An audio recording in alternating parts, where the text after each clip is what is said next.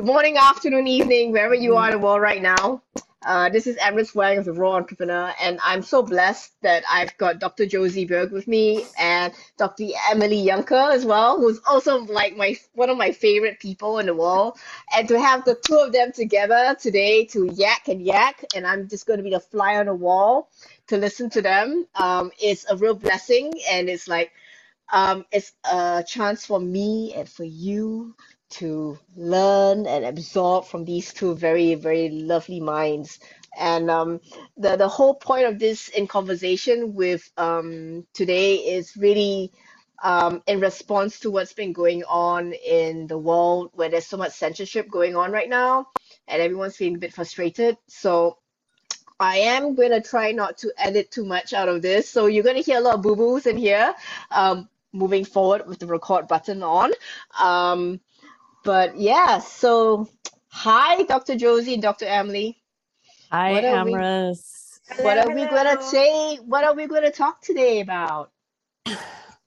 Well, we had gotten together. I mean, now that we're talking about we started talking about personal development and conscious caregiving. I just wanted to say I love the conscious caregiving because I feel like I've been on a little bit of a shamanic journey this past 5 days myself. I ended up with a stomach virus, and then that ended up purging me. But then I ended up doing a Shamans Without Borders Tending the Animals program for Earth Day. So I've done about like 12 shamanic journeys over the past 48 hours. So I'm kind of in that headspace. But we were tuning into connecting with species around the planet, including our domestic animals, and where they're at and what we could do to be more conscious of them, and asking them if they needed help, if they had messages for us, and developing a relationship that way on the inner. But I woke up today after going through this and kind of flushing everything out. And this is something for you, Emily. I have been, over the past couple weeks, I've been kind of agitated and felt this inner resistance and agitation. And I've been working on reopening, working on reverence and how I'm going to reopen it and where I'm going to take that. And one of the things that's been bothering me, I finally kind of put my finger on it, was I went back to Susan Weed's book, Healing Wise, and she talks about 3 different traditions of healing. And you have the scientific tradition, which we all have had drummed into our heads now for the past 2 years, literally. And then, but there are good things about the scientific tradition. I mean, it helps us heal broken bones, and it allows, like, if you're injured on a battlefield, they will put you back together, or a car accident, then you can put bodies back together. But it's very crisis oriented, and it's almost battle oriented, right? Like you're fighting the disease, or and you're killing the disease off with antibiotics, anti-life, or with chemotherapy, which is actually like chemical warfare, or nuclear therapy, which is nuclear radiation.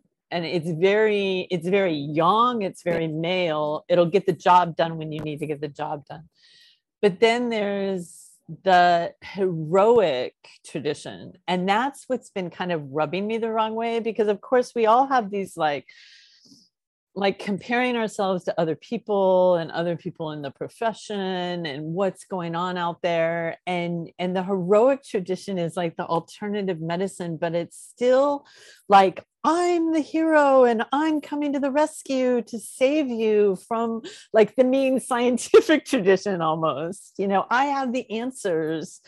And that in and of itself has its own issues. And then there's the wise woman tradition, and that's why I've connected with Emily so much, is it's the feminine, where the scientific is like the yang, the wise woman is a total yin. So you kind of sink into being, and you're looking at more like the terrain theory and supporting the body wherever the body is, and nurturing and caring and having compassion for the body, and bringing the spirit in, and the unknown, like the unknown void, and those things, kind of what I was doing with the shamanic journey, is bringing that unknown piece in and allowing the great mystery to come in and heal.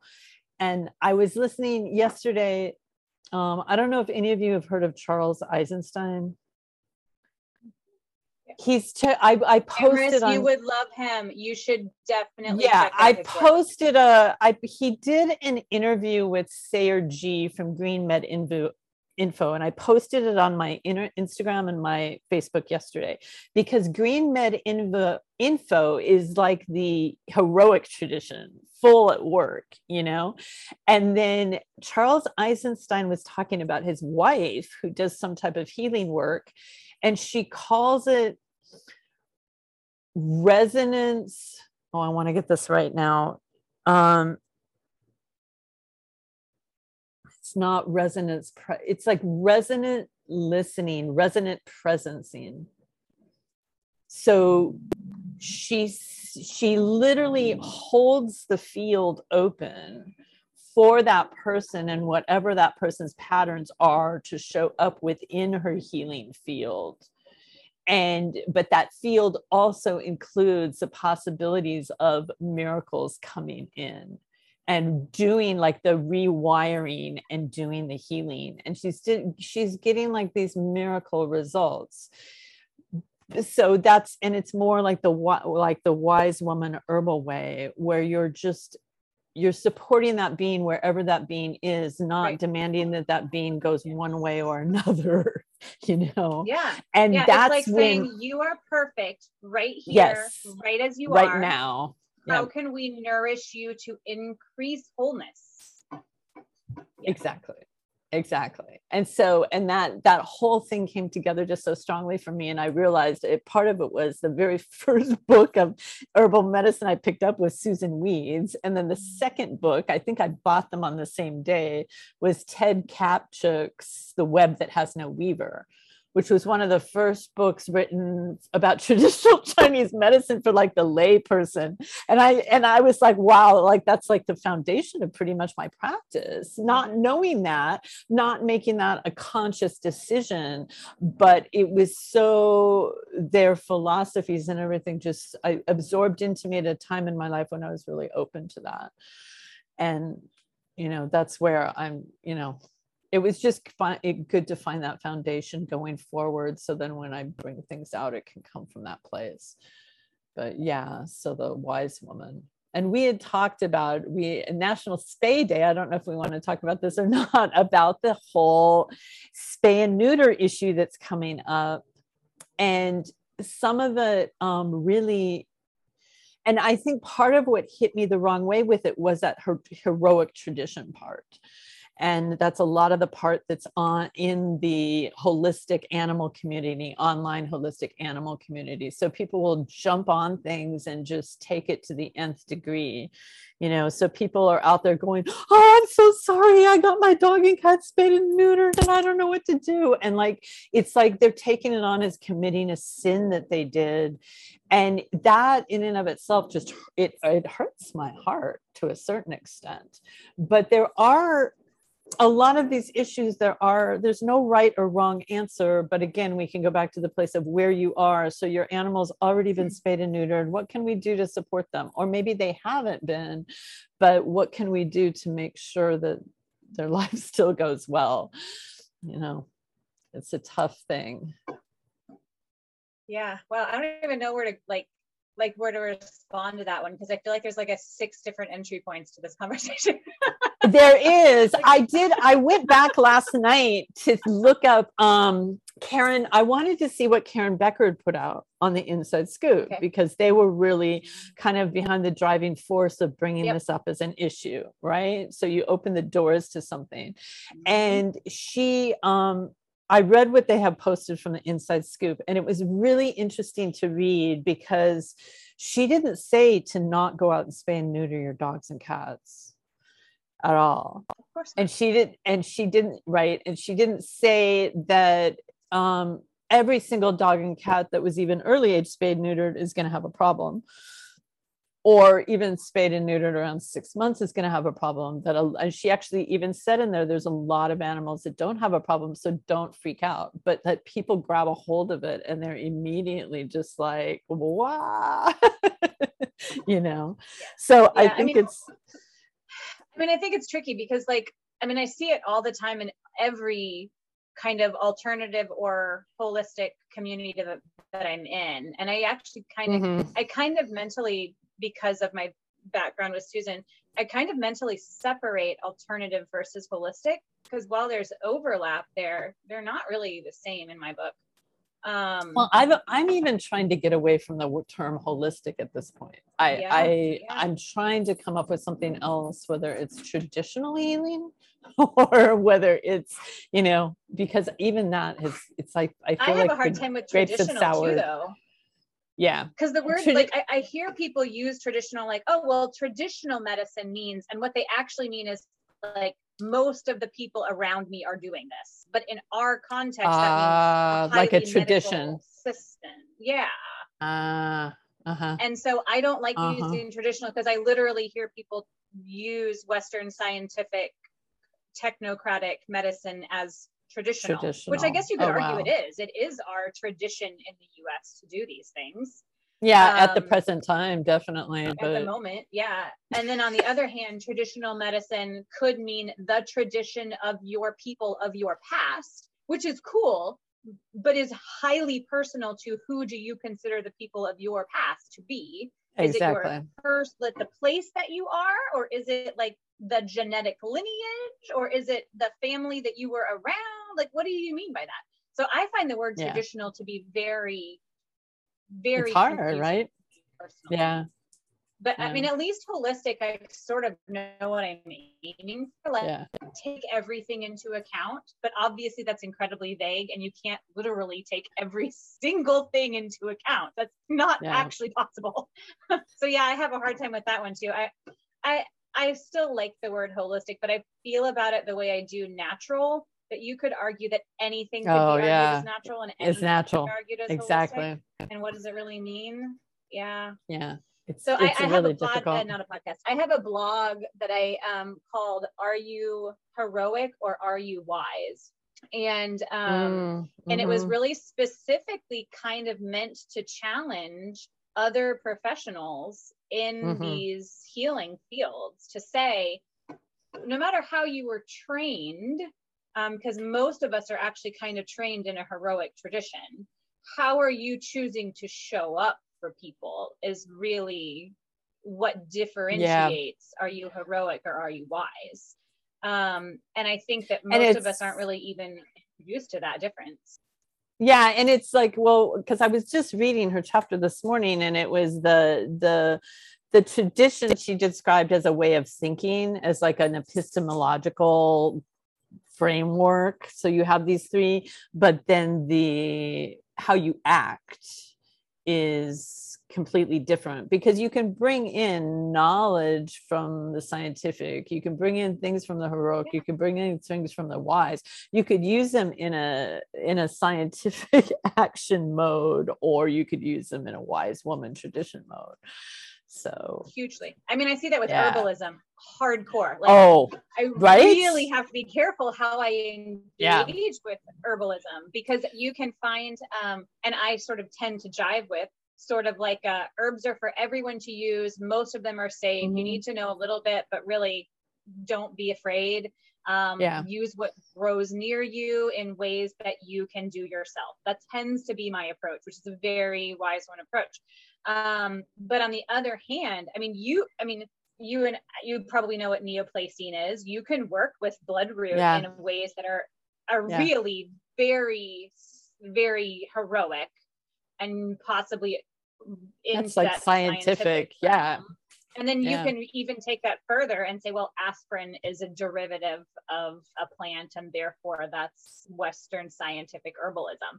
I mean, you could say that, and you would not really be wrong. And you can take the individual constituents and tear them apart with HPLC and find out which one has the most active, portion, and then parse that out. And people do it. That's kind of how all the CBD products work.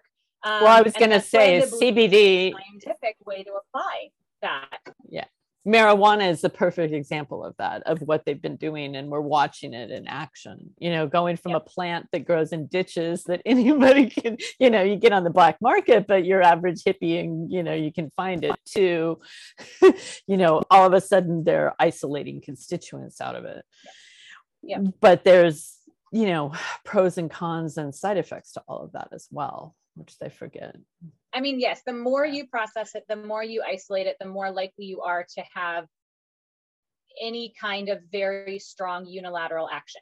And any kind of strong unilateral action can be a bad match for the individual, or in combination with other things.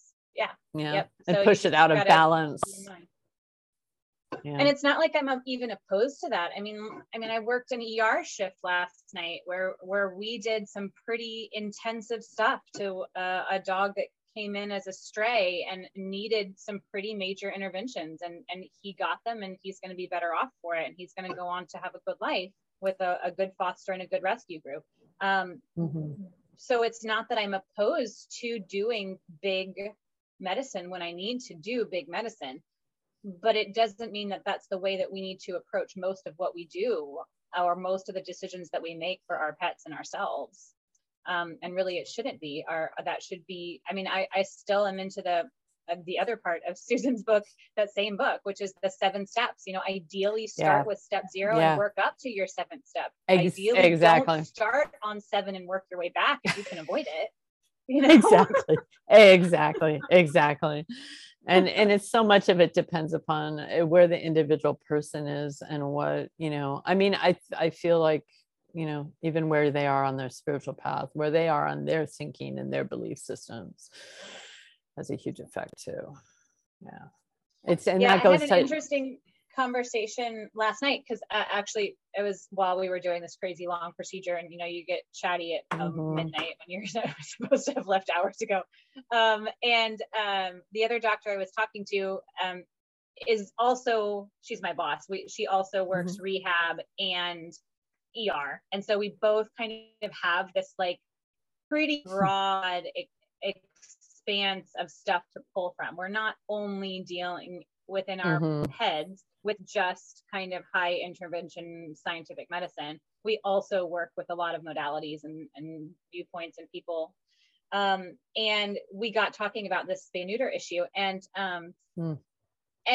it's interesting because like one of the things that she brought up was that so much of this comes down to our perception, which is culturally based on what is so-called responsibility, which I thought was a really interesting piece of it. Because like, are we responsible if we get our pets spayed and neutered so that we don't contribute to overpopulation? Yes, I would say that is a definition of responsibility that certainly resonates with a lot of us. On the other hand, are we responsible if we are working to actively improve a breed that we love through careful and responsible breeding? Yes, that is also responsible. And are we responsible if we choose very carefully and consciously our one companion, for the next decade and a half, and want to make every choice we can that is in their best interest? Yes, we are also responsible when we are doing that. And how you define what is a responsible choice there has so much to do with what culture you're in. Well, but it also, I think it goes back to the individual though. I think it goes beyond the culture. I think culture, we can label something, but it depends upon the conscious awareness of that individual, like the conscious caregiving. I would say it's your intention. What is your intention? being, the word responsible, there's the cultural input, but at the end of the day, I think it's also what is your intention for the action that you want to do? Why do you want to spay? Or why do you want to breed? And how are you going to breed? So, well, and I think there's a contextual responsibility. So like every single one of those issues you brought up was in a different context. One was a breeder trying to improve the breed. One was a lone animal owner who was like, I don't want to have puppies and kittens, and I'm going to do the responsible thing and help out and not have any. And then the other was a context of having a dog that you're going to be responsible for and make sure they don't get pregnant. But then there's a context of like shelters who are literally overloaded. Yeah. I mean, people are in a fantasy world if they don't realize that there's like an animal holocaust going on at this very moment in multiple places around the world. And I, after being one of sitting there euthanizing animals 8 hours a day, boom, fill me up another syringe.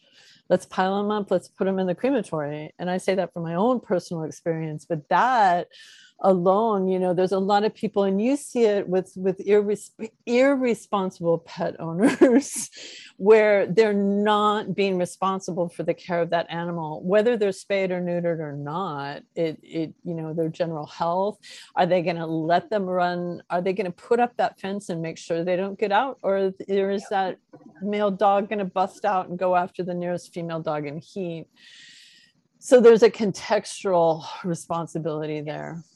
Yes. Hugely. I mean, and that's the thing, is that it's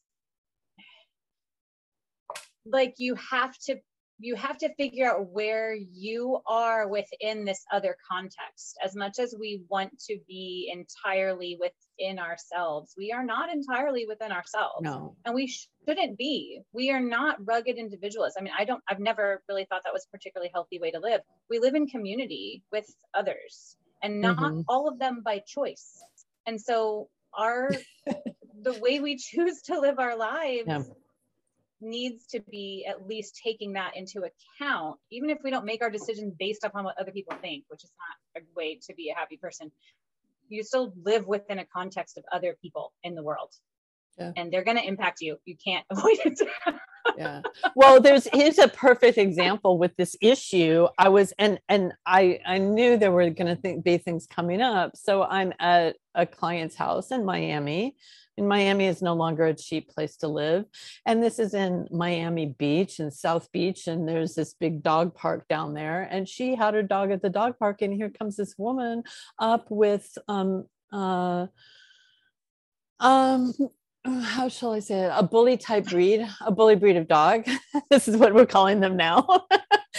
And she comes in and she's got 2 intact males and an intact female. And she's so proud because her intact female went into heat today. And she walks into a large urban city dog park with an intact female dog, 2 intact males, and a whole bunch of dogs running around. God knows what their sexual thing was, So it's got South Beach used to be filled with gay clubs, and now we've got like the dog park. Dog park. People who can't see this video will not see that I'm having like a complete meltdown listening to you talk about this. And I'm like, this is like, oh my God, no. Yes, right. So this is like the biggest, the worst case scenario could come up with. And I heard about it like a few weeks ago. And I'm like, yeah, and down here, we have a lot of the population projects their own sexual life onto their animals, shall we say. There's a lot of men driving around with pickup trucks, and they have like testicles hanging off the boat hitch on the back of their pickup trucks and things like that. So to have a dog with hefty good amount of testicles hanging down is a big thing down here. Then we had, then you start having a bunch of intact females, and it could be, we're talking about, again, the mix of population, and you don't always get to choose who your neighbors are and who you live with. And there could be a really nice woman who is from California, say, and moves to Florida, and she's got her golden doodle and she's doing everything right for this female golden doodle, and she was walking down the street and such is big bully breed gets over and jumps on that dog, and it's over, and that people don't understand the dog breeding thing either unless you've been around it. I lived in a small New Mexican town in New Mexico, Espanola, and I spayed and neutered 8 hours a day for 365 days a year there. And I don't think I made quite a dent, in the population, but yeah, so there's a lot of issues. Yeah, I mean, for sure. So this dog that I was taking care of last night, we're calling him Ghost. That's not going to be his forever name. That's his foster name, but his name is Ghost that we call him. I don't know exactly how old he is, like a 5-year-old male intact Great Pyrenees who's been wandering in the woods in this area for literally years. It's actually really common to have Pyrenees as herding dogs around here and guard dogs. And so someone probably intended to leave him intact and have him be a herding or guard dog, and live outside. This is very common around here, but this particular dog just decided that he wasn't defined by someone else's concept of ownership. And just left, and then nobody could catch him because now he's a territorial, fearful, antisocial, intact male dog that weighs over 100 pounds. Probably when he's in full body condition, he'll probably be 125 pounds. And so he's been living in the woods for literally years. And every once in a while, someone will see him and take a picture and be like, hey, someone's dog is missing. And then someone will chime in and be like, yeah, that dog has literally been out there for years.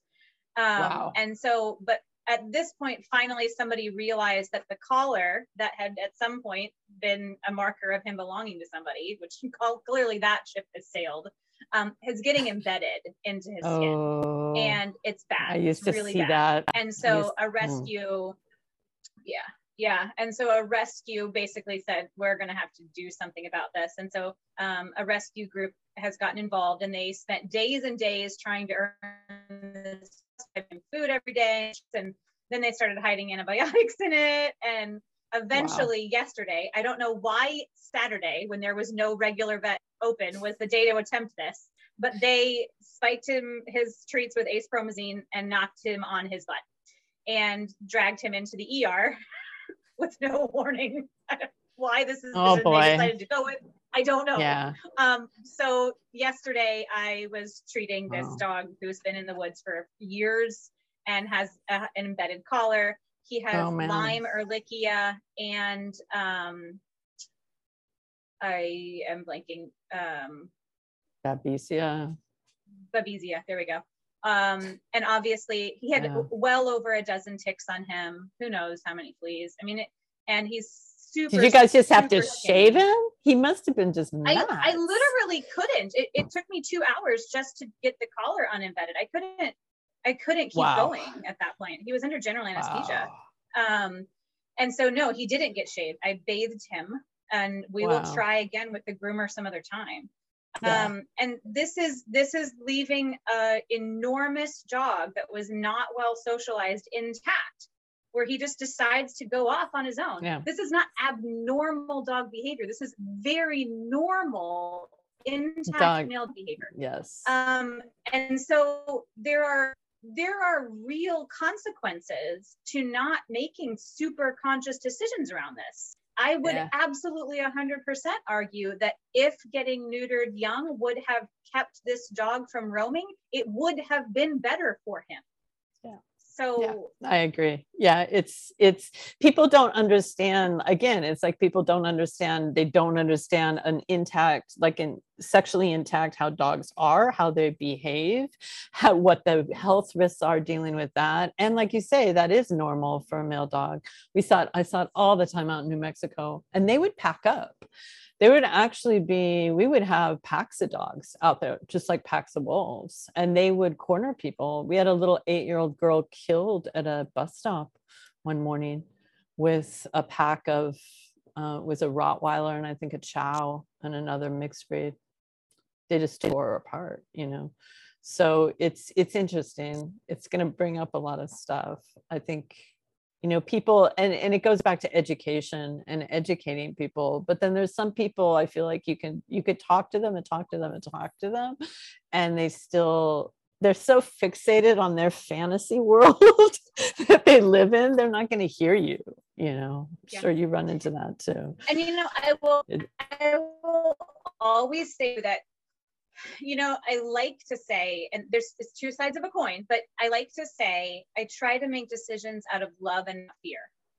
And sometimes that can lead us to being very Pollyanna about things and saying, yeah, I'm not going to take my female dog and put her under general anesthesia. I'm just going to be super careful when she's in heat because I love her and I don't want to put her under general anesthesia. And I've heard this over and over and over again. And then a few years later, she gets a pyometra. And I'm not saying every dog's going to get a pyometra, yeah, but a life-threatening infection of the uterus that is now an emergency surgery, yeah, while the dog is unstable, which is significantly worse than having her spayed when she's healthy and young and not having a massive infection and threatening her life. And fortunately, most dogs survive pyometra with appropriate emergency intervention, but not all of them do. And I very clearly remember someone's emotional support dog who did not survive. And she obviously was highly invested in this dog's well-being. This was her emotional support dog. And that dog did not survive. And she didn't put that dog under anesthesia when it was young because she was afraid and because she thought it was better. And when we're making decisions from a place of fear, we are not really making decisions from a place of love. And we have to be able to recognize that those things are related, but they are different. Yeah, very much so. Very much so. I mean, yeah, the pyometras are, and that's something I think in our profession, because we haven't had a lot of intact animals, and most people don't see them unless they're working like an emergency or you're working as a shelter vet or in an area where you have these issues. But there's all kinds of things that can happen inside that abdomen of an intact female. And I know, I mean, I spayed enough overweight, middle-aged Rottweilers who'd had multiple litters, and you're in there. It's not a fun surgery to do. It is not a fun surgery to do whatsoever. You know, I just saw a post on Facebook where they were talking about some vet was saying, well, is it my family's giving me a hard time because our clinic charges $1,600 for a pyometra surgery. And I was like, I was doing, and I won't do a pyometra surgery because they're just too hard to do.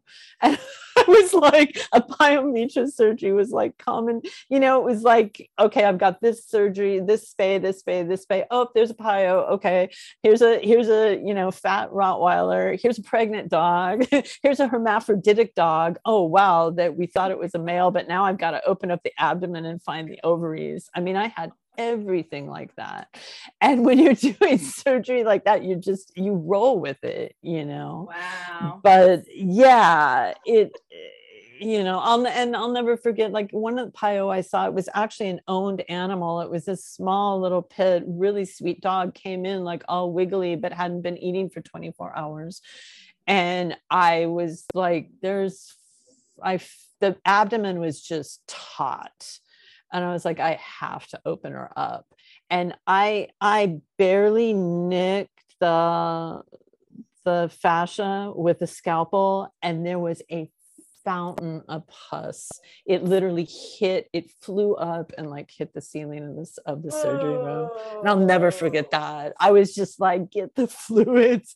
I think I took like every fluid bag we had in that hospital and just flushed that abdomen out, just flush and flush and flush and flush and flush. The dog survived amazingly. We got her on broad spectrum antibiotics and everything else, but it had burst in the abdomen. It was nasty.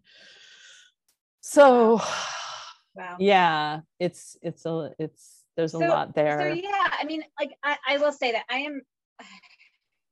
I work with a population through my rehab and integrative medicine practice that has a lot of resources, and they have a lot of education, and they've made some very conscious caregiving choices, and they're highly invested in their pets. And some of them are super into either show or into competition of various kinds, and they are highly invested in improving their breeds. And some of them have these like contracts with their breeders where they have to like wait till they're age because they may be reintroduced into breeding programs. And so some of them, in spite of this, still actually dangers of leaving your pet intact. And some of them are just sort of generally left confused about like feeling very uncomfortable about having an intact pet, but feeling like they kind of have to because of all these other things. And so it's interesting where we are. This is not really a population I was exposed to until I lived in this place doing this particular kind of medicine. And I find myself doing a lot of education around what does it mean to have an intact pet. And it's interesting because this is where that cultural part comes in. And this is why me and my boss were talking about it. Yeah. That in parts of Europe, it's really normal to have intact pets because pet ownership is not as widespread, and they don't have these wild dog packs and stuff like that running around because you have to have a license and you have to have a lot of like resources before you can even own a pet. And so having an intact pet is something they actually are a lot more comfortable about. And they're kind of better at it as a result. And here we have this huge pet overpopulation problem. And it became the norm of, if you are a responsible pet owner, you were going to spay and neuter. But that also meant that we sort of lost that whole education, how to actually manage an intact pet for long-term health. And then we add on top of that some of this new stuff, which may or not really be new, but we're newly talking about it again, about, hey, there actually are benefits potentially to leaving your dog's hormonal function intact for longer.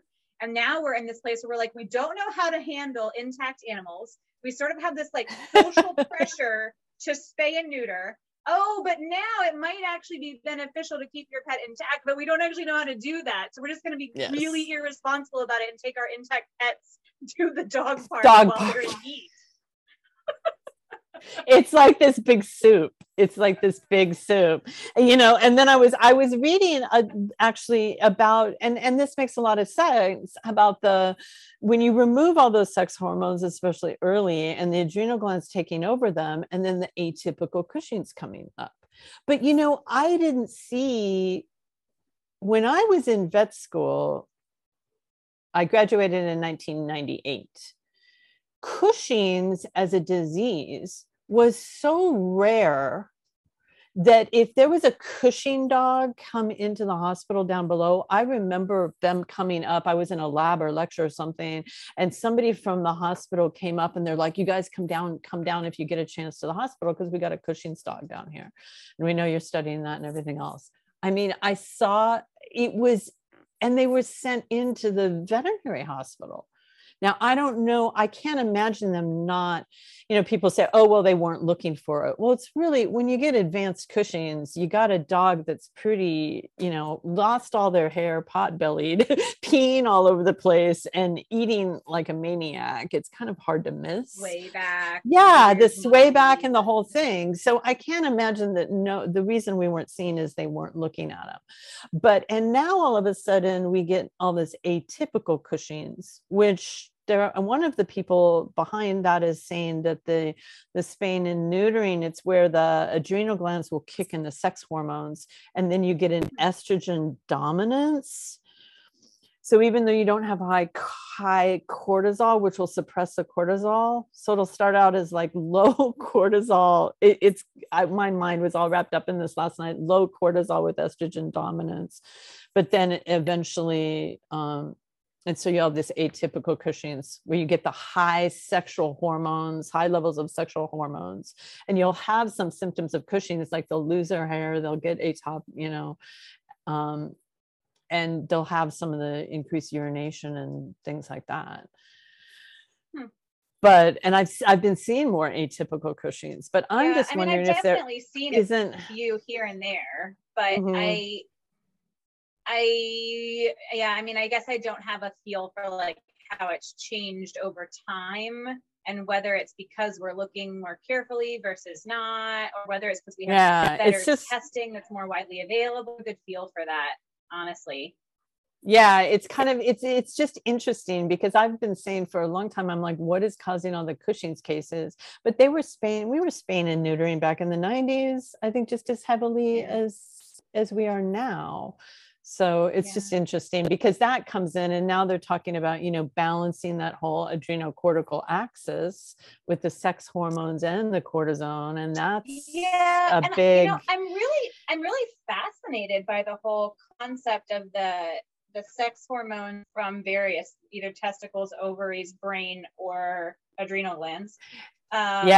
Bone marrow, versus like how do they all interact with each other. I think that's fascinating. Obviously something that we never got into at school. I'm starting to barely learn about it from a human health standpoint. It's huge in human health. I'm wondering how much of it is, but I'm wondering how much are we trying to extrapolate for dogs versus how much are we primarily studying in dogs? Because it's kind of different. And I haven't really dived into that, but I do wonder whether we're making some assumptions here that may or may not really apply to dogs, because they don't, they have, or testicles, but they don't, their life cycles are different. So like dogs, a so-called wild dog thing, but like a coyote or a wolf or a fox, they're only going to come into heat once or twice a year at the most. And the same with our dogs. Puppies most of the time. Yes, right. And they're going to have puppies, or cubs or whatever, a litter, most of those times. And which is then going to mean that they're going to not have a cycle for a little while before they have another one again. And so really they're probably having about a cycle a year. Versus, and they're having puppies in between, which decreases the risks of certain types of cancer because of the hormones of pregnancy and lactation. So if you take them out of the context, and now you say they're going to have a cycle every 6 months for many years on end without ever having a liver, where they're not having the pregnancy and lactation hormones that counteract the estrous cycles, they're not completing the cycle. They're not completing the cycle. I can 100% see how this could potentially set you up for inflammation and chronic hormonal shifts. But I don't know how much we've really actually primarily studied it versus extrapolating from humans. I admit, I don't know this. That's a really interesting thing, because they're talking about like the ovary sparing space. So then their ovaries would be cycling, but there's no uterus there. And what is that going to do? That's very interesting. We have no idea. That's a whole nother experiment. We have no idea really, except following those dogs. And I think it is, talking, because I really feel like everything's in cycles, and the reproductive cycle, like you say, to not go through the pregnancy and to not go through that, completing that out, I think it really can mess up the system. Huge. Yeah. Wow. Just because we domesticated dogs didn't mean that we fine-tuned their reproductive systems, because the reproductive systems were still fine-tuned. They're a mess. I think dogs have like their reproductive systems are a total mess. I don't know. Yeah. Yeah, they have a lot of problems. Like when people will be like, oh, I want to breed my dog. And I'm like, you really want to do that? You know, or coming in. Are you sure?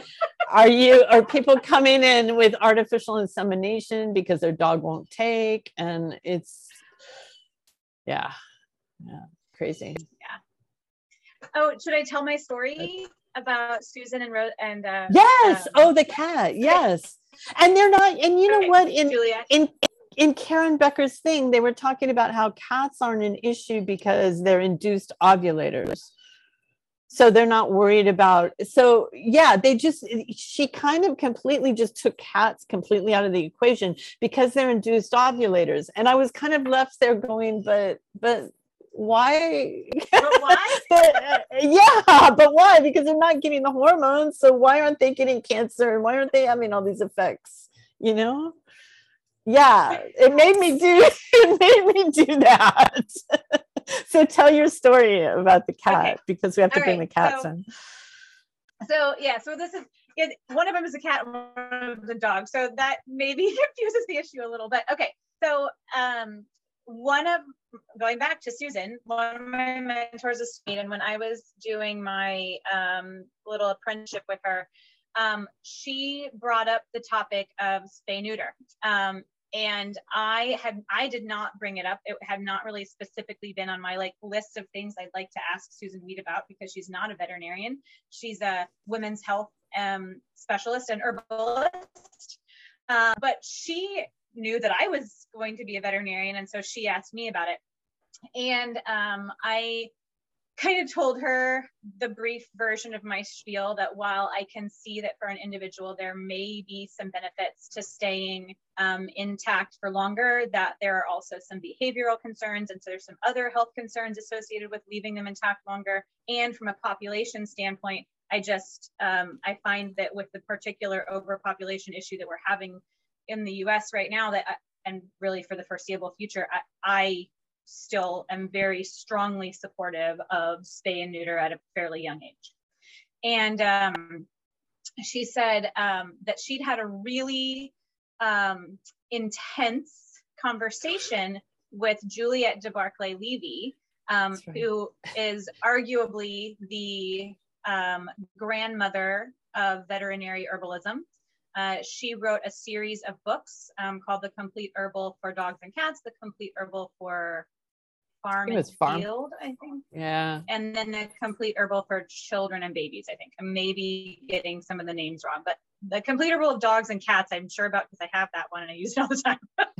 Yeah. And she was a very fiery little Italian woman who lived in the Mediterranean and raised her beautiful Afghan hounds and her children on these islands in the Mediterranean where they grew all their own food, and it was beautiful.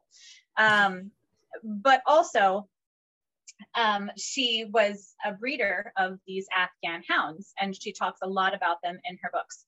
And I don't know how they got on the topic, but at some point, Susan and Juliette got on the topic of spaying and neutering.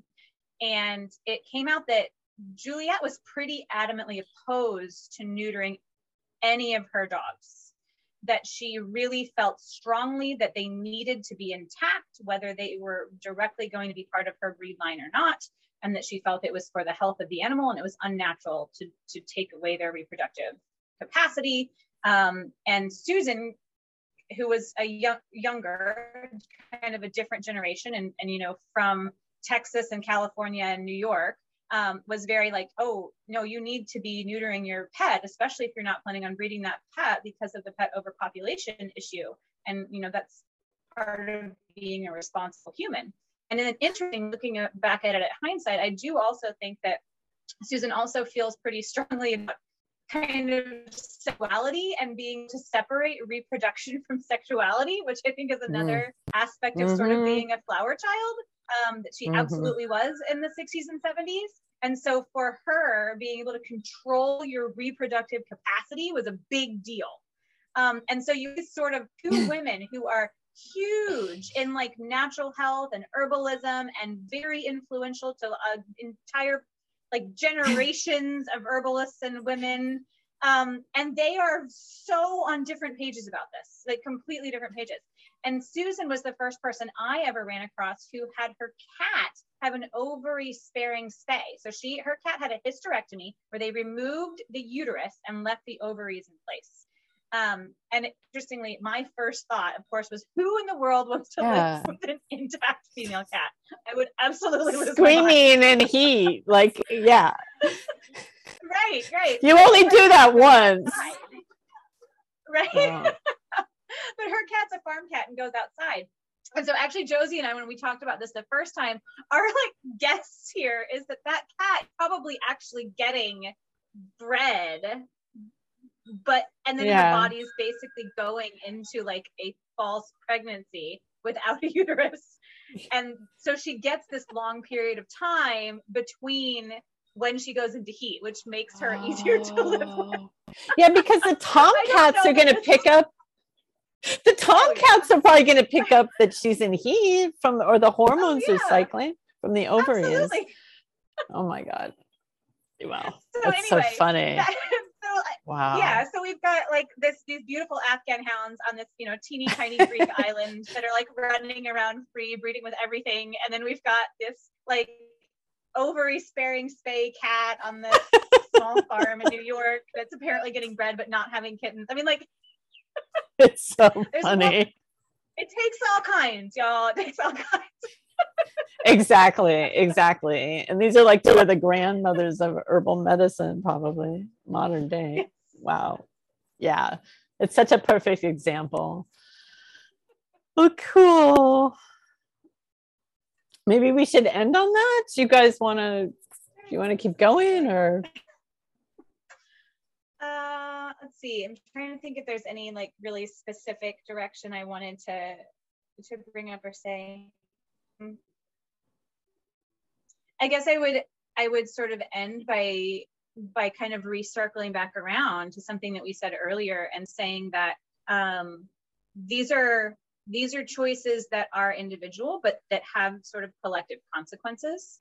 And so when we are making our decisions about what is best for our pet, we also then need to be aware of how we need to take care of the others around us. So if we're choosing to have intact pets, we need to understand how to take care of those pets for their own sake, as well as for other pets and the safety of people in our communities. And that the default really shouldn't be leaving all of our pets intact. That's not a good default. No. And that no. Yeah. And that needs to be a really carefully, consciously, and I just want to push back against that a little bit, because there's a lot out there right now in the natural pet care community that the default needs to be the leaving pets intact. And I think we need to be conscious about that. And what's driving that is that fear. It's the fear, and that comes, I think, out of that heroic tradition. It's the fear that spaying and neutering is going to cause cancer. My dog's going to get cancer. It's going to get this. It's going to get that. And oh my gosh, it's going to die. Literally, people's minds will head down that rabbit hole like at the drop of a hat. And that we've got to back that up. Yeah. And again, even the ovary sparing surgeries, like we said, we don't know what long-term effects, you do that to a dog when they're young, and then 10, 12 years down the road, what's going to be going on in their body. So, do dogs go through menopause? Yes, they do. Do they? They do. Yeah, they probably do. Yeah, I've met a few dogs.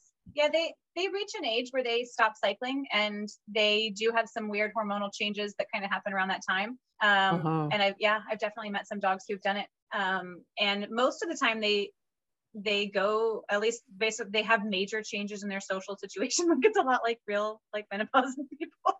It can be a strain on them when they're going through it. And then once it's over, they seem to be much happier. I can relate. Once you're through it, then it's like it doesn't matter anymore. There's this newfound freedom. So Interesting. Well, thank you so much. Thank you so much, yeah, Emily. Absolutely. Thank you. I'm glad we finally got to do this again. It's been a while. Thank you for hosting, Amrit. Yeah, no, most welcome. I mean, coming from, I'm just a pet parent, I do rescue work, so I hear both sides of the story about whether you want to spay or neuter. But I think at the end of the day, you know, what are the resources and education knowledge out there for the pet parent to make a conscious choice? Also, it has to apply to their lifestyle because I mean, like nowadays in a very urban situation, like I live in Singapore, so actually sterilization is pretty normal for stray dogs and cats, but you do have people who buy purebreds, dogs as they call it, and most of them don't think about sterilizing, especially the boys, and very often sometimes, and then accidents happen. That's because they didn't realize. Oh, like there was this incident where a couple of my neighbors, they hang out in this like hardcore enclosed area, like a urban little impromptu dog park for their dogs to run around, and they actually saw two dogs, one dog humping another one, and they were thinking, do you think do you think that just one time they'll get knocked up? Maybe not, right? And then oh my goodness.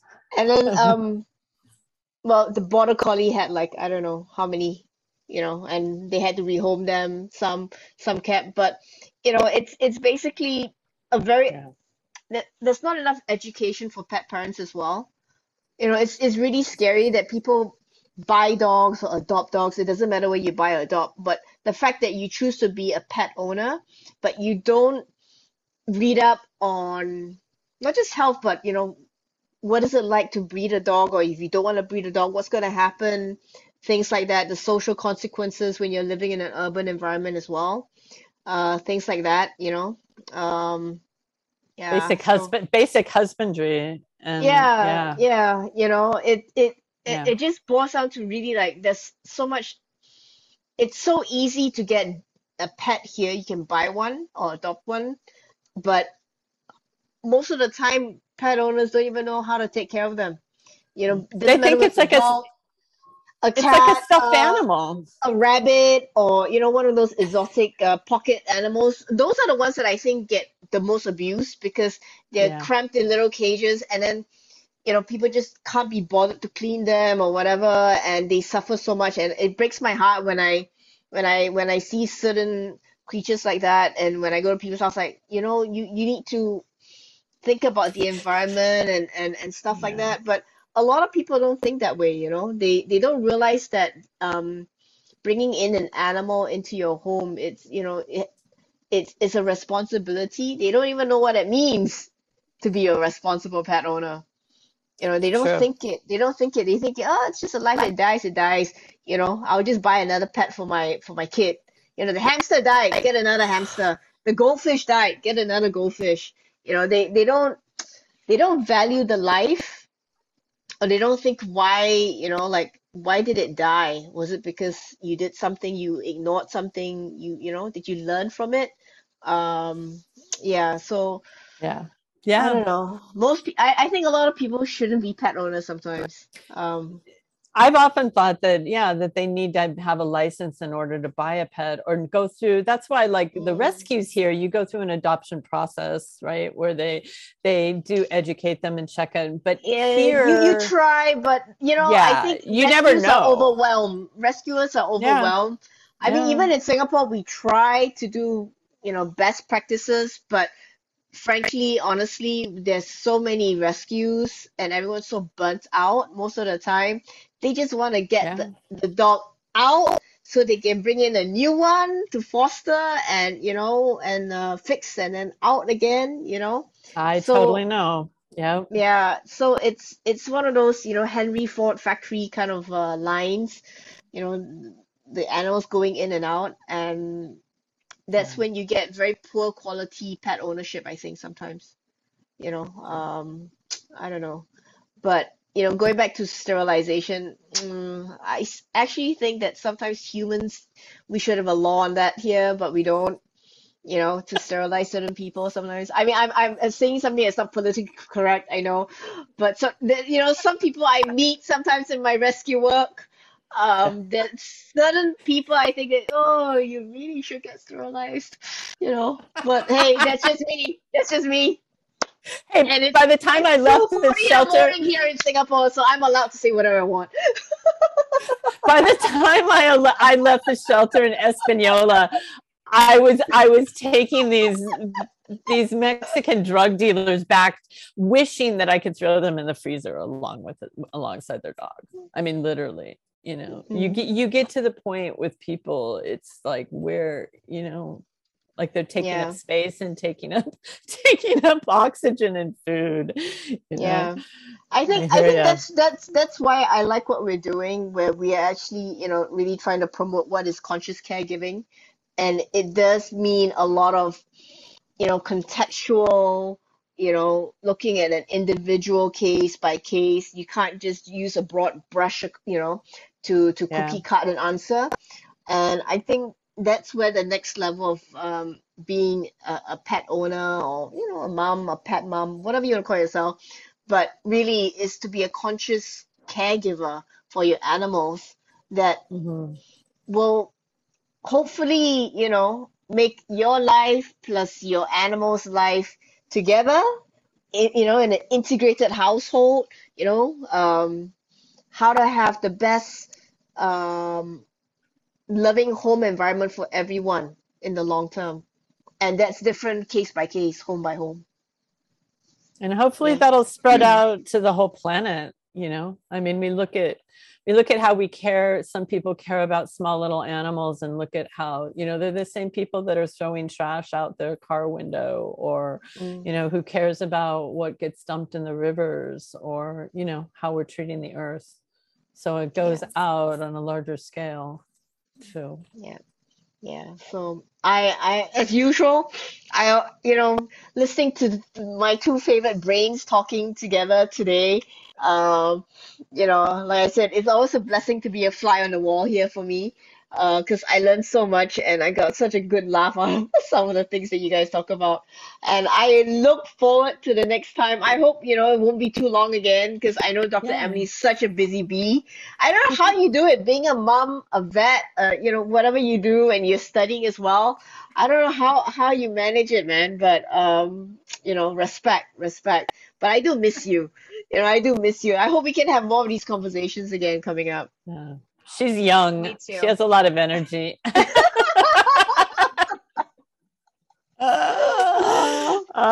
right, you guys. Yeah. The adaptogens. It's all that mushrooms, isn't it? It's all that mushrooms.